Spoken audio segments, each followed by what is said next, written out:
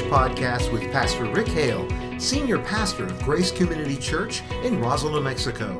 I'm your co-host, Sean Lee. We're so honored that you joined us today. It is our purpose at Living Your Dash to help you better connect the dots of discipleship so that you can find and fulfill God's purpose for your life. Okay, so here we are back at the Living Your Dash podcast. I am here with Pastor Rick Hale, pastor of Grace Community Church right here in lovely Roswell, New Mexico. So Rick, got to ask you this question. I know all of America, maybe all of the world, we are ready for this shutdown to be over. I'm just kind of curious, okay, whether you have time or the money to do it. What is a favorite place you would want to go to after this is over? Oh yeah, I'm going to reveal my true heart. I want to go see my grandkids. Woohoo! all the way to Amarillo, Texas. You know, forget all the exotic places in the world. I would much rather go hug my two grandkids. I miss them. Oh, you are such a grandpa. I mean, I can't believe that you would do that. How about you? Where do you want to go? Where do you want to go, man? Well, I'll tell you what. I mean, I'm getting, of course, the double whammy of having. Doing chemotherapy right now, and so I have to be real careful where I go. But I can't go anywhere anyway. But something that I've just been antsy to do. I haven't ridden my motorcycle, even my bicycle, since February, and so I just want to get out. I want to. I think just a lovely ride up to Ruidoso. I think I would be so content. But if I could do anything, I would love to. They call it. I think it's called the Golden Circle, and it's a trip around the Grand Canyon and Monument Valley and Bryce Park, things like that. So you want me to hum that great song "On the Road" again while you're talking? Could you do it? That'd be great. No, let's not do that. Okay, Rick, fantastic message again. I love this series on courage, and the thing that is remarkable about courage, of course, we all need courage at the right time. But something that just kind of, as I look at the Bible, as I look at how God works with human history, the thing that I see is that it's almost as if God always, I don't know, seems to be looking for a confrontation with the world. The way that he set himself apart with Abraham, the way that he set himself apart with Moses and the Israelites. I don't know. What are your thoughts on that? Is God looking for ways to confront the world? Yeah, is God looking to pick a fight? Yeah, that's what I'm saying. Here's the way I would say it, Sean, is I don't think God, or I don't think God's people have to go looking for trouble. Trouble comes looking for us. And here's what I mean by that. When you study the Gospels, there's a line that says, "And Jesus went about doing good." Now think about that. Here Jesus comes to earth, and he goes about doing good. And you think, well, if he went about doing good, why in the world did they end up nailing him to a cross? And the answer is because evil does not like good.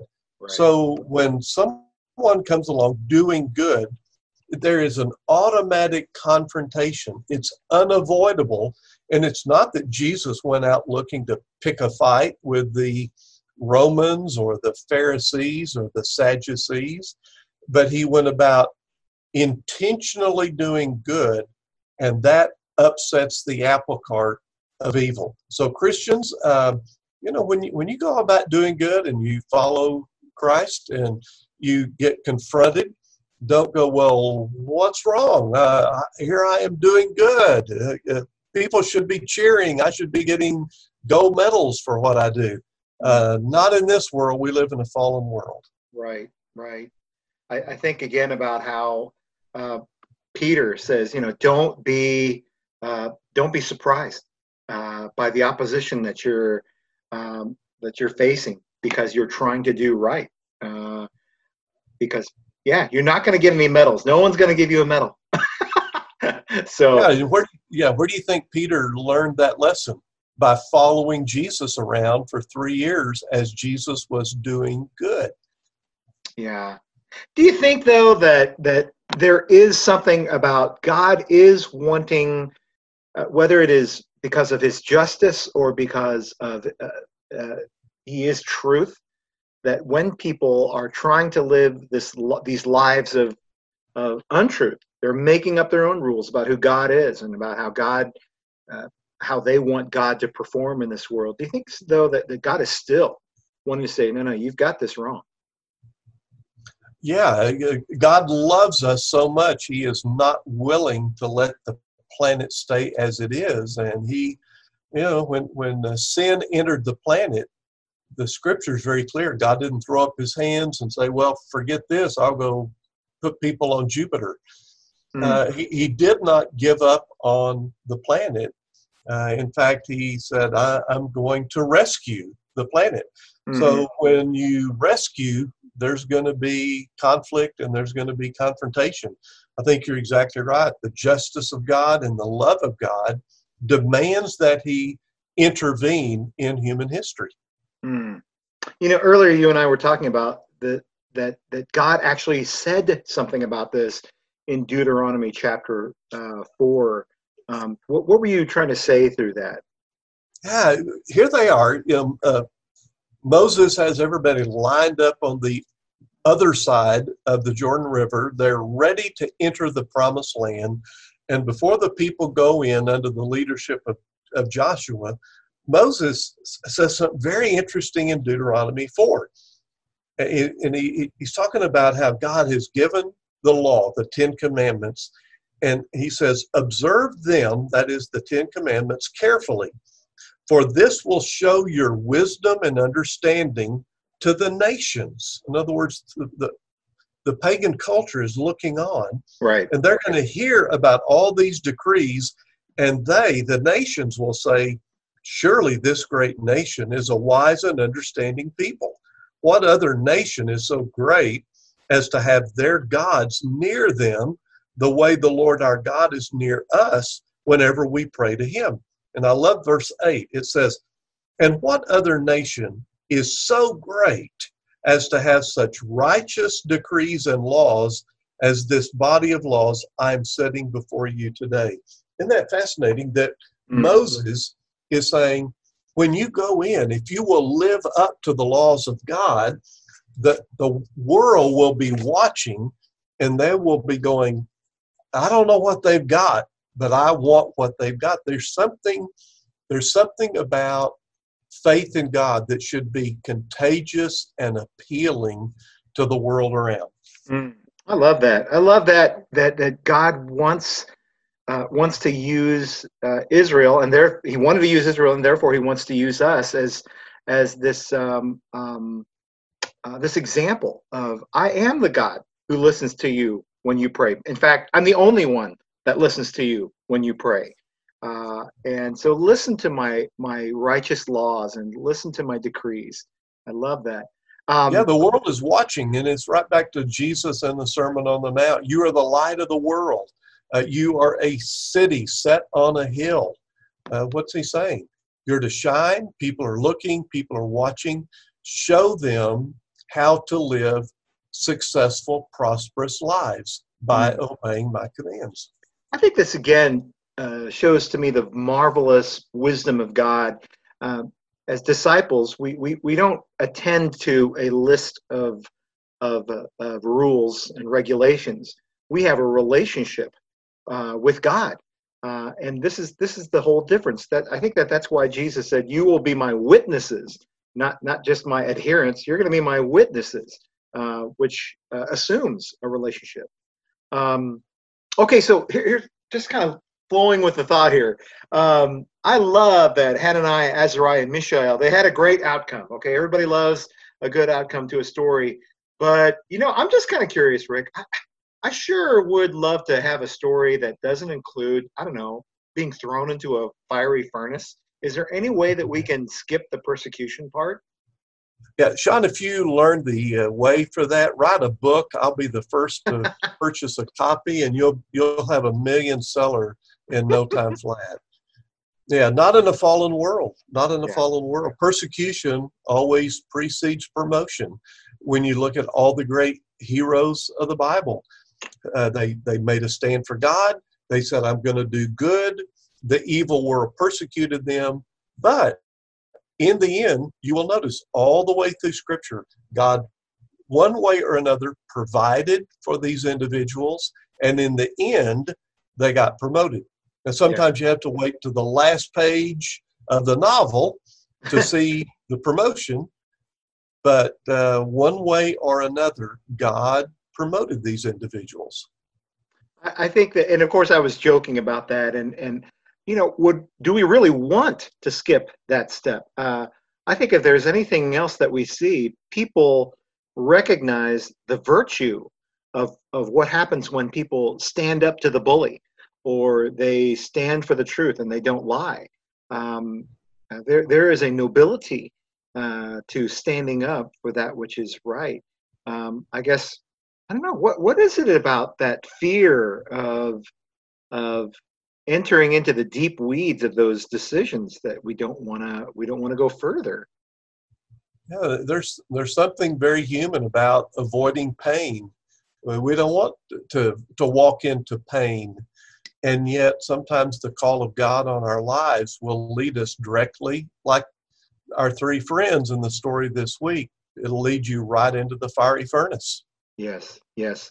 Okay, so there are obviously, we have a special word for them, social justice warriors. They're the people that take offense to everything, and they'll just they'll flame a person on a Facebook post, or they'll do all manners of verbal catastrophe on somebody. I mean, that's not really what we're saying here, though, right? I mean, to me, that's like a false courage. What is it that we're saying of that? Yes, sometimes people are that way, and they say, "Yeah, I took a bold stand for God." No, you were just obnoxious. you were just being rude. Yeah. Again, you go back to the Gospels. You don't see Jesus being obnoxious. You don't see him being rude. You don't see him going out looking for a fight and looking for trouble. Now, when trouble came his way, he never compromised. Yeah. But he just always impresses me that he was motivated by love. Motivated by love. And when I hear some of the social justice warriors you're talking about, in some ways, I'm afraid they do more harm than good, in that they kind of give Christianity a bad name. Mm-hmm. And we should have a good name in our community when it comes to doing the right thing, being kind, doing good, speaking good. Well, I can think of too many times when I have replied out of emotion to a post or something like that, and I just have decided I just can't even say a thing. It's probably just best not to say anything. Okay, so now let's go to the other extreme, though, because obviously there are going to be people who they work at a place that it's not a church. They don't get to work at a church like me. So they're in a place where there's opportunity to lie or to steal or to cheat, and nobody will say a thing. In fact, however, it's really bad, because sometimes their coworkers will pressure them to do things like that. What would you say to a person who's clearly being picked on or pressured because of their speech, actions, and behaviors? They're trying to be consistent as a disciple. So what would you say to them? Here's where our three friends become the perfect example. When they are pressured by the king to compromise their faith, they, in no uncertain terms, tell the king, I mean, imagine this, telling the king to his face, no, we will not compromise. So my word to the people you just described is, you don't compromise. Don't be obnoxious. Don't be ugly. Don't be rude, but don't compromise. Don't compromise. I'm thinking, Sean, of what Jesus said. He gave a great promise. He said, listen, when you're persecuted and when you're hauled before kings, don't worry about what you're going to say. The Holy Spirit will give you the words to share. So I would say don't compromise. I would say depend on the Holy Spirit. Listen to what the Holy Spirit is leading you to say. And then the third thing, I would say, seriously, read 1 Peter. Mm. More than that, don't read First Peter, study First Peter, because First Peter is all about doing good in an evil world, and how can you maintain your goodness when evil is trying to get you to compromise. Yeah. Okay. So how about this one? Your third point was that God wants to promote. God wants to promote his people. Do you think all these issues of God setting us up in these uncomfortable situations of getting in the deep weeds of ethics at our workplace, do you think God means for us to be placed in this? That almost sounds like what you're saying. Yeah, and God will. He will put his people in key positions at strategic moments in history to move the culture in a positive way. And you look at not just biblical heroes, but think of other Christians throughout history that God has used to literally move culture, to shift culture. Hmm. Yeah. You know, a person that we were talking about earlier was William Wilberforce, who was a early 18th century British politician. His life was dedicated to abolishing slavery before it became an issue, before it became a big social injustice. He was the one that was ringing the bell because, and clearly, it was a very, very unveiled Christian response. He knew that it was not honoring to God, and he was willing to. I think that somebody said that he could have been. I don't think he was prime minister, but he could have been prime minister had he not spent so much political capital in trying to end slavery. Any thoughts from you about that? Yeah, and talk about a man who took the heat because of his stance against slavery. He took tremendous opposition, and he was thrown into the fiery furnace in his own right, and yet he came out as a hero. By the way, Sean, if people have never seen the movie that was done a few years back called Amazing Grace, boy, during this coronavirus, if you have time to watch movies, that would be a grand movie to watch. Very well done, but very inspirational. Seeing a man who said, because of my faith in Christ, I'm taking a stand no matter what. You know, this is kind of a side note, but they were interviewing one of the actors, actually the actor, Ewan. Oh, I forgot his name. But they were interviewing him, and he said, "You know, I was surprised to learn that this song, Amazing Grace," and by the way, Wilberforce, his mentor was John Newton, the one who wrote the words of Amazing Grace, who himself was a slave trader. Is that right? Am I getting that right? Absolutely. Yeah. He said, I was surprised to learn that Amazing Grace was not an American hymn. It was an English hymn. And Right. I thought, wow, how beautiful things came full circle. So, now this is just kind of an interesting thing. So you said in your message that God's provision will come in two different ways, that God will either deliver you from suffering or God will deliver you through suffering. Do you care to expand on that just a little bit more? Yeah, when you think about it, A, from suffering, or B, through suffering. Have you ever noticed how we always vote for A? We say, God, please deliver me from suffering. And praise God, sometimes he does. I look in my own life, I'm sure you can as well, Yep. Sean, Mm-hmm. of the times there was something coming right in front of you, and God miraculously just took you around that, and you didn't have to go through the pain. However, there are other times that God will take us through suffering. Sean, right now, you're going through chemotherapy. My guess is you prayed like me that God would deliver you from that. Yep. Well, for whatever sovereign plan God has, he's delivering you through that suffering. And So the challenge will be for you and others listening to this podcast who are going through sufferings of many kinds, and they come in many flavors. You will, rather than saying, "Why me, God?" a better question is to say, "Okay, God, why are you allowing me to go through this suffering? What do you want to teach me? How can I be an example to other people looking? How can I go through this suffering in a God-honoring, Christ-glorifying way?" And again, we're all human. We want to be delivered from suffering.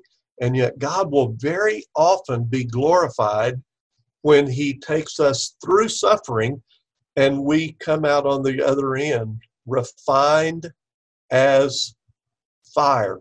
Going through the fire, we are refined as gold going through the fire. Yeah, that's a pretty personal thing with me right now. I mean, I'll be honest with you. I mean, last Thursday, Friday was really hard. It was really hard trying to get through the chemotherapy. But the other day, somebody said, "Oh, I'm just so sorry." They were giving me some good pity, and I appreciate it. Okay, but on the other hand, I put this in the blog as well. Is that you could pray for me. Please pray for me, and send me notes and cards and Facebook messages, but don't pity me, because I'm honored that the Lord would be able to say, "I want to display my glory through this." I know that sounds very pious, and I don't mean for it to sound like that, but it really is an honor to think God can teach me through this. And why would I run from something that can glorify God? Absolutely. I think if people, when they go through suffering, Christians kind of need to go through 3 stages. Stage 1, when it hits, you go, "Why me, God?" And then you need to move to stage 2, which is, "Well, why not me? Why should I not go through what other people go through? I'm not something on a stick." So you go through well, why not me? But then you come out to the 3rd stage, and that's where you say, "Okay, Lord, why me? Why have you chosen me? What do you want to do in my life?" Christians who get stuck in stage 1 can never learn anything from the experience, nor then can they be an example, that shining light to the world around. That's amazing. Well, Rick, thank you so much for spending time with us and just kind of digging a little bit deeper through this great passage. Now, can you tell us what's coming up at Grace Community Church? Well, we're going to dig in deeper on this courage. This coming Sunday, it's called Courage to Speak Clearly. We're going to see a new king over Babylon, a guy by the name of Belshazzar, and he puts on a big banquet. Sean, have you ever heard the phrase handwriting on the wall? I have. My guess is our audience has as well. We're going to learn this coming Sunday, where did that phrase come from? It came from Daniel chapter 5, and we're going to learn there was so much handwriting on the wall that the wall fell down. And we're going to watch, and we're going to see the collapse of the Babylonian Empire, and it all happened in one evening. Wow. And Daniel was right in the middle of it all. The wall fell down, the Babylonian Empire fell down, and only Daniel was left standing. Amazing. And again, God had his man, his representative right there. Amazing. Whew. Well, Rick, thanks so much again for spending time with me and the rest of us here on this podcast. And so sooner or later, I hope to be doing these face-to-face again. Me too. Thanks again for being with us today. We hope that you have been encouraged and better informed. We love to get feedback, so send us an email with your comments at info@roselgrace.com. And don't forget to subscribe to this podcast so that you don't miss an episode. And do us a favor by sharing this podcast on your favorite social media platform. For more information about Grace Community Church, visit us online at roselgrace.com. Until next time, may the grace and peace of the Lord Jesus be with you.